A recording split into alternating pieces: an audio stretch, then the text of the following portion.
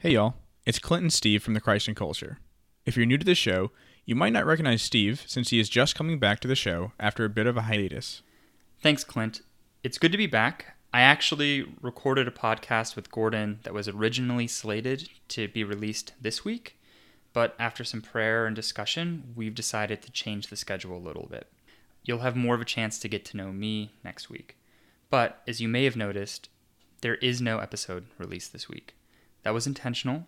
With everything going on in the US and in the world, specifically related to racial injustice, we realized that there were a lot of voices trying to speak right now, and perhaps the ones who need to be heard the most were the ones struggling the most to be heard.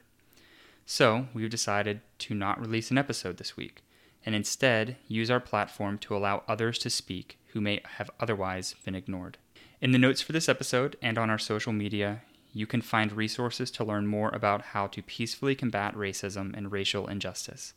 We have links to books, movies, podcasts, church documents, and if you feel inclined, a petition seeking justice for George Floyd.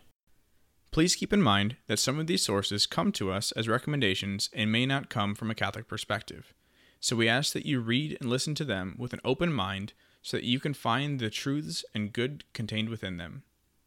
In the 1976 document from the USCCB, Live in Christ Jesus, the bishops remind us, the absence of personal fault for an evil does not absolve one of all responsibility. We must seek to resist and undo injustices we have not ceased, lest we become bystanders who tacitly endorse evil and so share in guilt in it. So we encourage you to join us in taking advantage of these resources, educating ourselves on how best to fight racial injustice and to help defend life and those in need. And above all, pray for those who have died and their families. Pray for those who are suffering. Pray for peace, and pray that God will make good come from evil and suffering.